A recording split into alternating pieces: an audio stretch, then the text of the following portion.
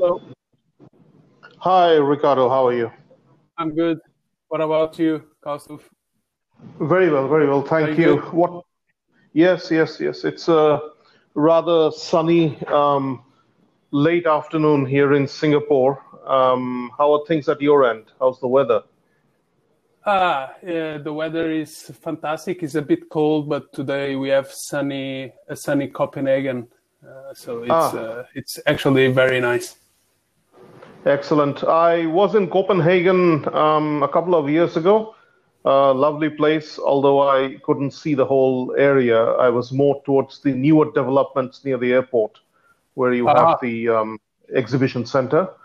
yeah. And the I always like these anecdotes at the beginning of a podcast when we talk to one another and we are separated by thousands of miles, but Yeah. we can share things. And the one thing I remember very vividly is that my wife and I were sort of stuck at the local light railway station because we didn't know where to book a ticket. And obviously, the stations are all, unmanned. And the Yeah. gentleman spent a lot of time. He was a commuter, but he took out time to explain everything to us. And, that was quite remarkable. And people there were very, very friendly and very open. So we had very nice memories of, Copenhagen, albeit we didn't really explore the city. We took a long train journey from Hamburg to Copenhagen on the That's ferry, nice. which, Yeah. yeah, and that ferry no longer works though. But, who knows? We'll be there again by next year, hopefully. Yeah, hopefully. Um, so so tell us a little bit about yourself, Ricardo, if you don't mind. And what I would like to do on this podcast episode is to really bring to our audiences who are all over the world a sense of how the startup scene is in Copenhagen. What are you guys doing out there? And what's the culture like? And maybe talk a little bit about the technology around your work and how you run operations as a CTO. Yeah, that sounds good. Yeah, so I've been working with startups around the world for around 15 years now. Right. And I started in Lisbon and moved to London for 5 years, where I was lucky enough to land on a startup that became quite successful, called Monga.com.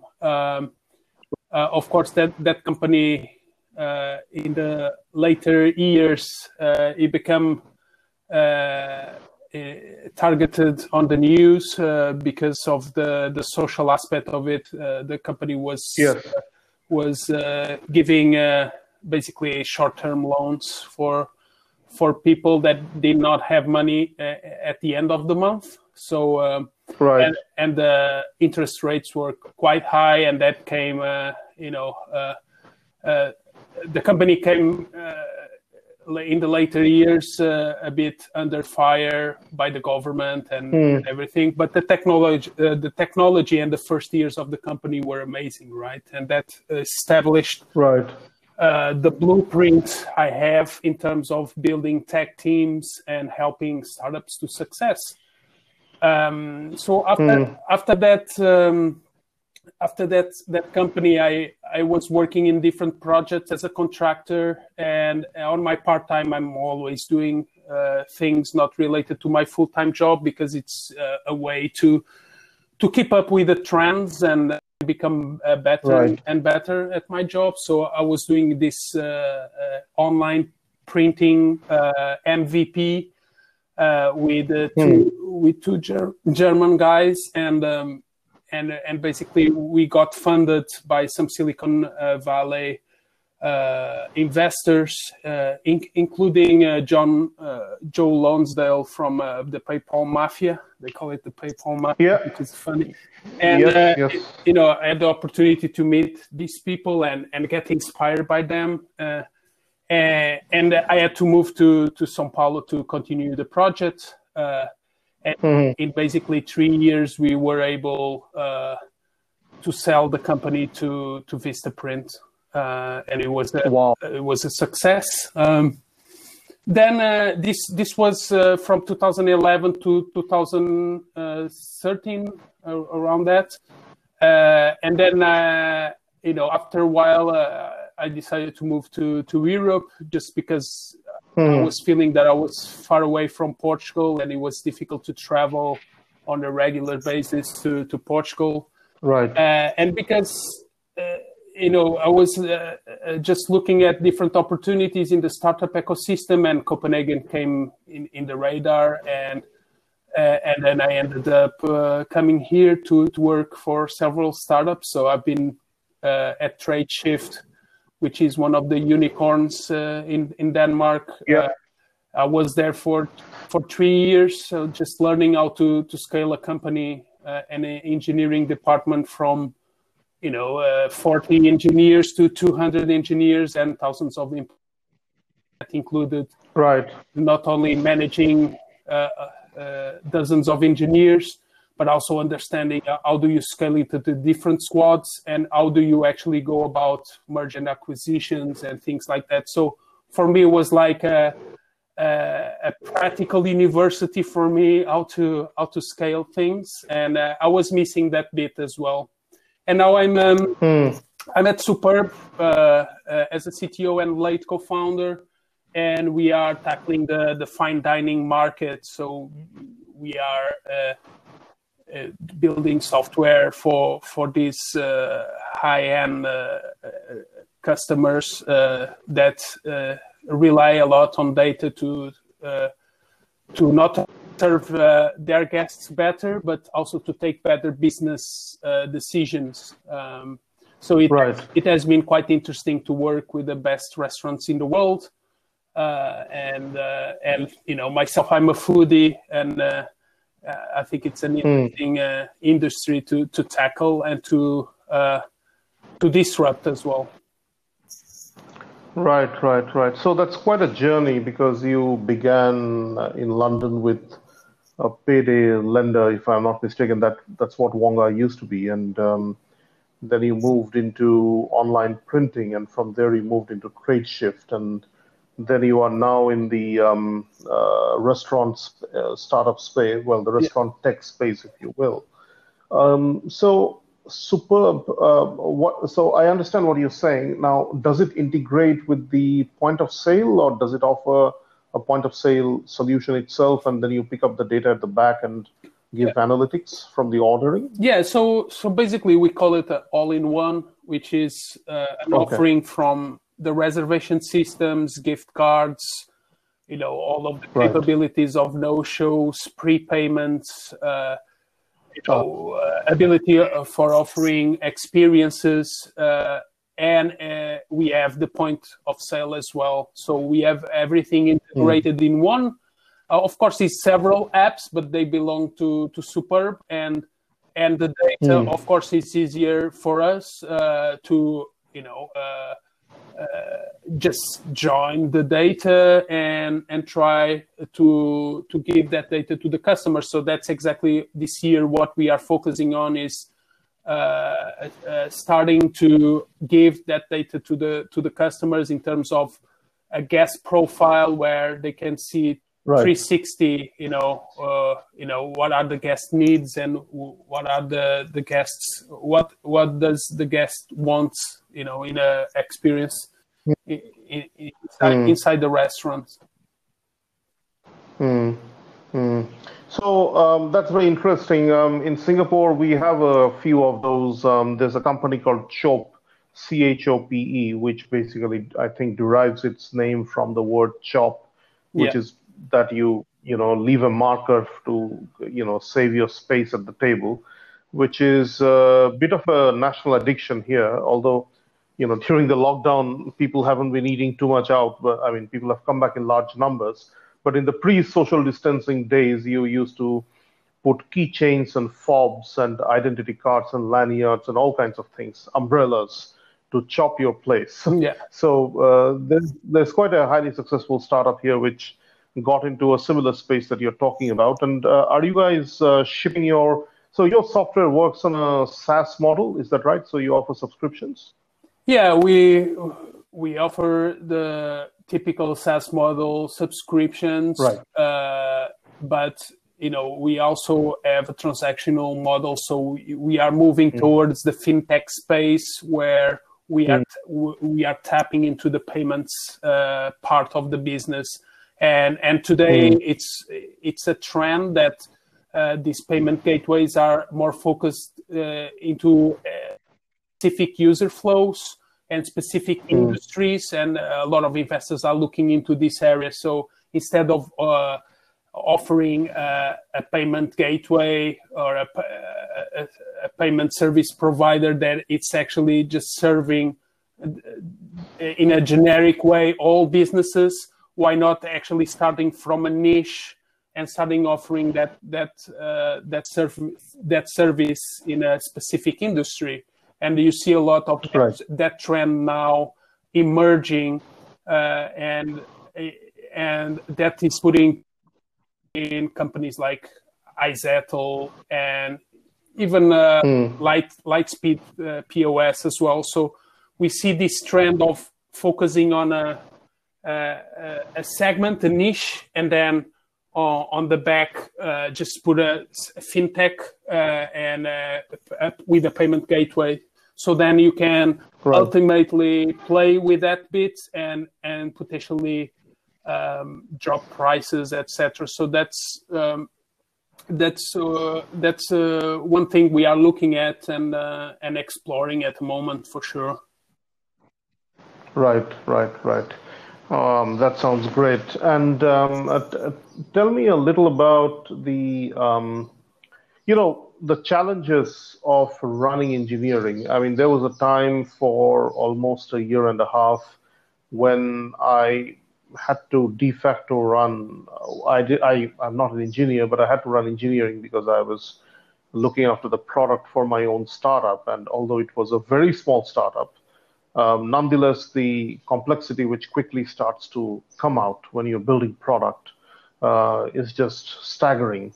Now, in general, people, of course, say that all the tools that we have, such as Jira and Trello and so on, are the things that help you to become more efficient. And obviously, it is a widely held truism that if you use Agile, then it works brilliantly, which it certainly does to a large extent, especially if you want to move quickly. But have you seen a sort of a rocky path here? And do you believe that these tools give the answers, or is it more human ingenuity combined with the tools, and there are better things which have to be done going ahead? Yeah, definitely. I think tools can help, but today in the industry, there's this fallacy that if you are smarter than others if you use the ultimate tool, and I don't think that's true. I think tools for example, project management tools, they need to be silent. If a tool is not silent, it means that your engineers will be focusing on coding Jira instead of actually coding the product and improving the product, right? And that's a very strong opinion I have, but I've been in dozens of teams, and I saw teams that are not productive because they are focusing on things that are not very interesting for the business. And I think the job of a CTO is actually to drive that focus out of the things that are not very interesting, that might be interesting for engineers themselves because they see a technical challenge, not necessarily for the business. And I think ultimately the CTO needs to be quite aware of this situation, because ultimately that means velocity and velocity to get to the goals that the company is to achieve. That ultimately means more revenue, right? Yeah. So I think these tools are very good, but the tool needs to be quite silent. So if on the stand-ups, on the meetings with the team, you hear too much about the tool itself, probably it means that you need to make a change. So the tool should be there just to support the team, and to and to put some light processes that you need just to organize between ourselves in the team.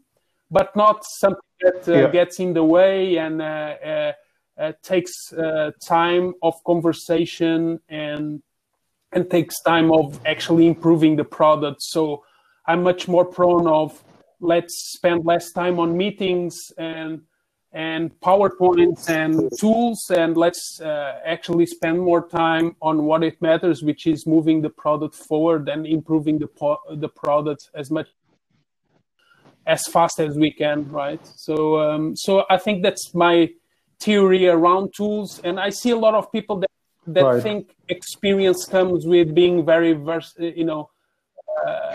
having a lot of versatility in this tool. Yeah. But in the end of the day, that matters. Like maybe a very low percentage on to get to your goals. So I rely way more on communication, empathy, humility, teamwork than on the tools themselves. Tools are there just to support us with the work, and they should be just completely silent. So tell me a little bit about life in Copenhagen. I, for example, live in one of the most crowded cities on earth, and I live in public housing, and you probably heard the tap go off in the background, which is everyday life here. You just can't escape the noise, and the life basically plays along behind you as a constant backdrop with its own noise and rhythms. How's it like in Copenhagen? Do you guys? Is it bigger places, longer silences? How's it like? Copenhagen is a beautiful city, very calm. It's a city where you just enjoy time. I'll say you just time sometimes stands still. You have this feeling of calmness and people are just happy and going about their lives, and most of Copenhageners they use bikes and they commute, and it's a very nice environment, very friendly, super nice for kids as well. It's not very noisy compared to cities where I've been, like São Paulo or London.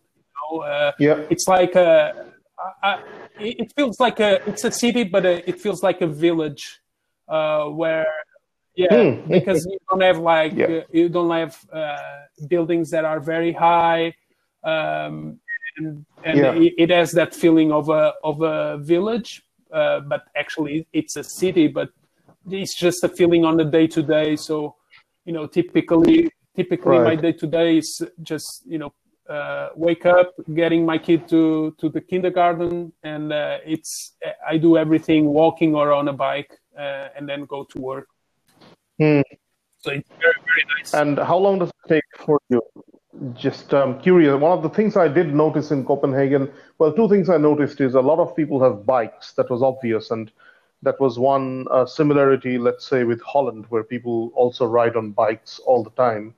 And the other thing is that a lot of Copenhageners seem to have dogs, right? So a lot of people with pet dogs, and the dogs are super friendly as well to one another as well as to people in general.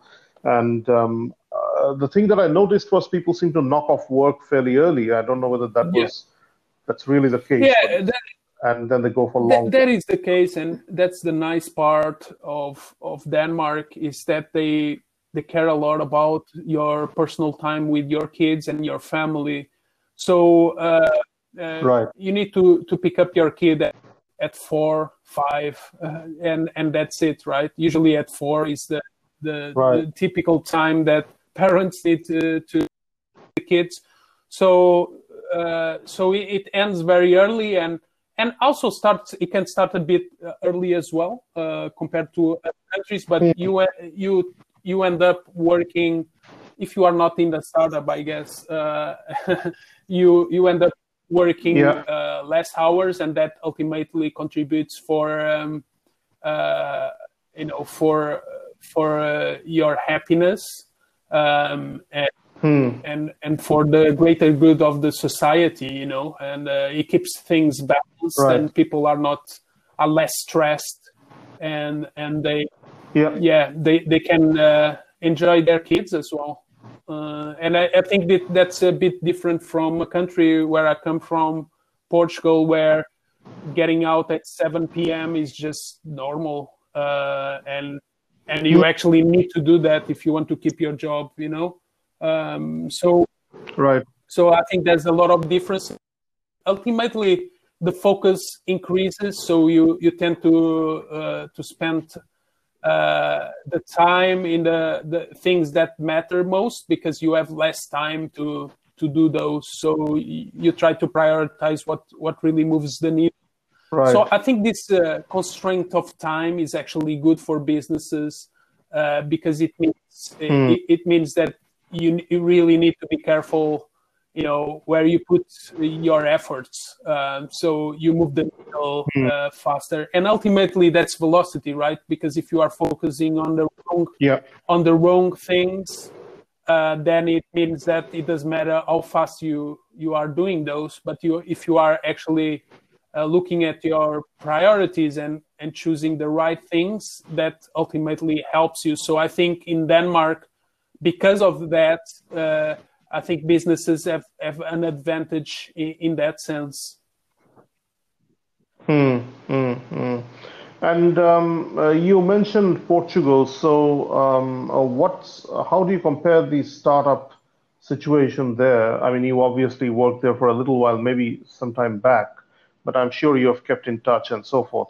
How does the culture compare, let's say, with Copenhagen and Lisbon, between Copenhagen and Lisbon? You mean the startup ecosystem?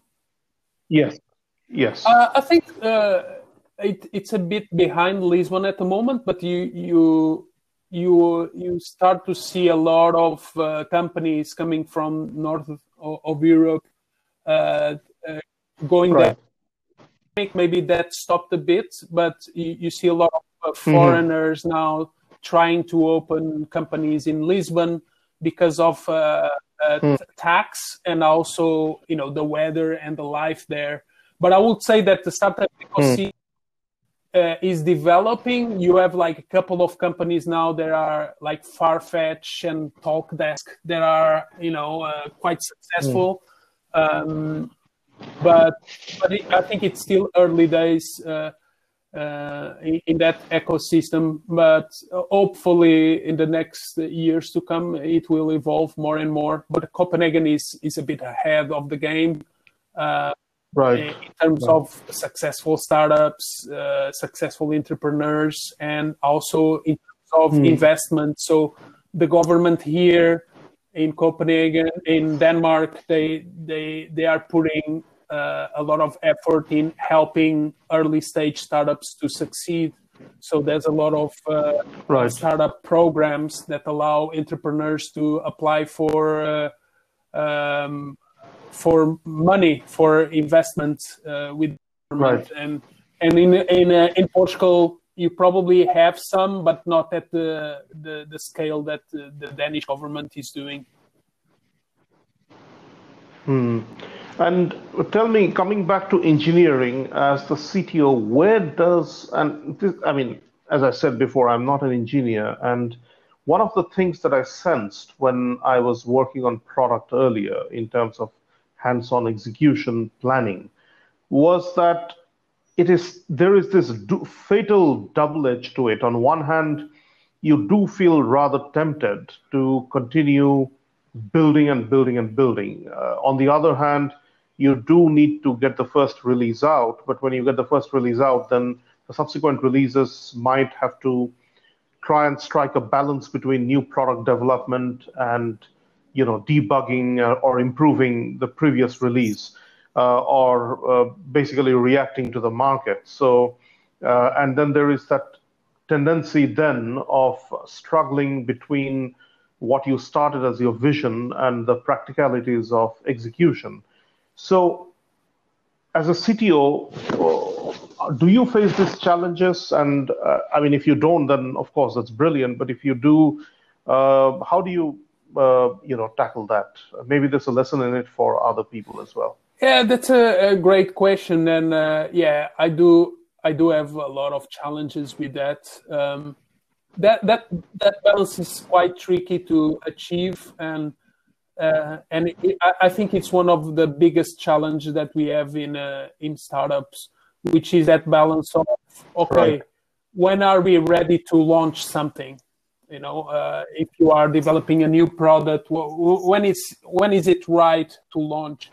I would say that you need to launch as soon as possible, because that ultimately not only give you immediate feedback, but ultimately creates a natural push for the team and a natural motivation for the team to run after the prejudices or the problems that first version will have, and there's no perfect first version, so you need to be a bit embarrassed.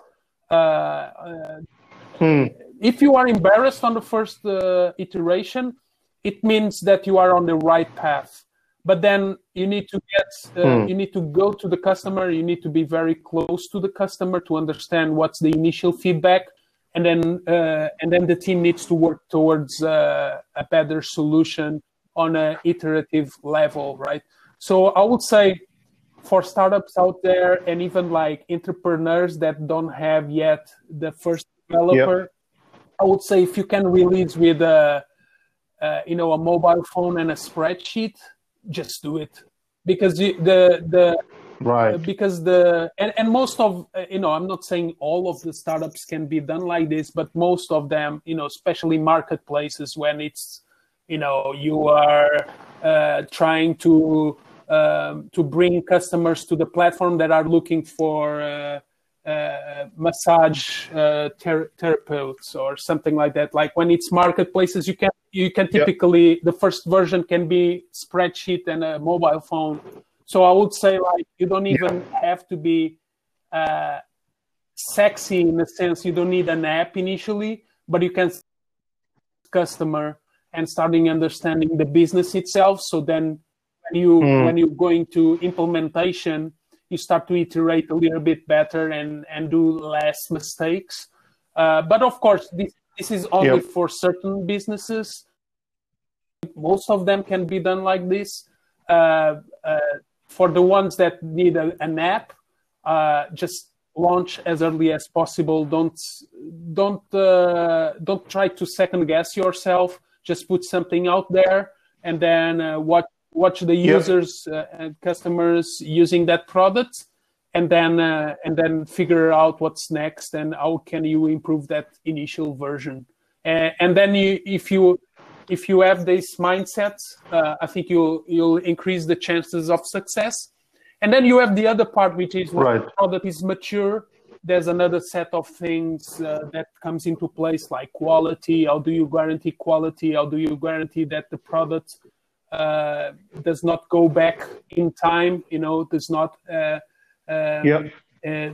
developers don't add or revert certain problems that were felt before, and there's all kinds of techniques with QA engineering that can be applied, like automating tests and things like that. So I think there's different stages to products, and also it depends on the industry. So I'm an advisor of companies that are playing in the health space. And for that, you need to be a bit more careful since the beginning, because that plays with people's lives. So you need to put those QA processes quite early on. But if you are not in those industries, then I would say just release as fast as you can, and make sure that you are a bit embarrassed, I will say. Yeah. No, that's a great way to put things. And do you let your team or yourself get exposed to irate or upset customers, or do you tend to shield your guys from that? No, actually, myself as a CTO, I spend a lot of time behind the counter on restaurants at the moment. Just to observe. It's what's called the eating your own dog food, right? So Oh, you, yes. Yeah. I spend a lot of time with customers, checking performance problems. And then we have a product team that also checks for usability problems. So we want to be as close as possible from the customers, and the engineers need to feel that as well, because if they are in the bubble, it does not help them. And also, I think it's motivating to see what you build being used in real time, and getting that real feedback, and getting sometimes customers that are not extremely happy. And that helps a lot, because that makes your team more engaged in solving the problems. And because everyone wants to be proud of their work, right? So if they see it's not working and they see it firsthand, then people will work as a team to bring the product forward and to a better place. So, you raised a very interesting point, and I'm going to use a separate episode to talk a little more about it and to refer back to this conversation. It is the hierarchy of cultures within the startup ecosystem, where engineering is supposed to play a particular role and business is supposed to play a particular role. And one of the problems that I see, which is not often talked about, is the, should tech be exposed to business in terms of people? And I think they absolutely should. But my experience has typically been that tech is closeted inside what you rightly refer to as the bubble. And there are layers between them and the end customer. And that might serve the purposes of a few people. But unfortunately, number one, things get lost in translation. Number two, it adds significantly to inefficiencies. One could, of course, argue that tech people should be doing tech and not looking after customers, and that is true. But then I think we are living fundamentally with a very different concept of product and service, right? Where I think we still haven't gotten to the point where we are able to describe it, but we are no longer on the Taylorist assembly lines of the early 1900s, where everything was linear. So I think this is something that needs to be thought about a little more, because the spaghetti which is increasingly created around product and the inability to get the tech guys in front of the customer, or to take part in the customer's own processes, can often be not a great thing. So thanks for bringing that up. Well, look, I'm conscious of the fact that you have begun your day, and very grateful that you chose to give the time for this podcast episode. One last question, if you don't mind. What are your plans for the weekend? For this weekend, skateboarding with my kid, for sure. Wow. My son is 5 years old, and he has this passion about skateboarding. So I'm going to skateboard, right, and tomorrow, and then on Sunday I'll go with the family somewhere to the countryside and enjoy nature. Okay. Yeah, that's going to be our plan for this weekend. So what about yourself? Well, we are in the middle of just getting in funding for one of our startups, and I, of course, do these podcasts as well. So it's been a full house every weekend for some time now. But things are getting better, so there's some opportunity to unwind a bit. But we will see. I mean, one of the problems for us is, of course, that Singapore is, at the end of the day, an island. So while we are as normal as you can get under pandemic, you really can't go anywhere. Yeah. Right. So it's not like Denmark, where you can get onto a train and go to another part of the country. Here I can get onto a train, but I can only go to another part of the city, which is not quite the same thing. It's like staying inside Copenhagen. But it's interesting that you talk about skateboarding, because again, I can see a connectivity. When I'm looking out of my window right now, there are 5 guys who skateboard here at this time of the day, school kids, every day. And they've been doing it after the pandemic, and it's really caught on here. So if people's ability to move around is reduced, they just find new ways to move around. People are always ingenious. So excellent. No, look, it was a great conversation, and I hope we will have the opportunity to interact more and have more interesting conversations in the future, and maybe a few of us can get together on these podcasts and have a chat, because I think it does everybody good to just unwind sometimes and talk about product and processes and cultures and engineering. It's always a revelation. So, Ricardo Parro, CTO and co-founder of Superb, thank you very much for your time and for being on the Sandhill today. And I wish you all success and a great weekend. Thanks for having me, and I wish all the success for this podcast, and I really enjoyed. Thank you so much. Thank you, Ricardo. Bye.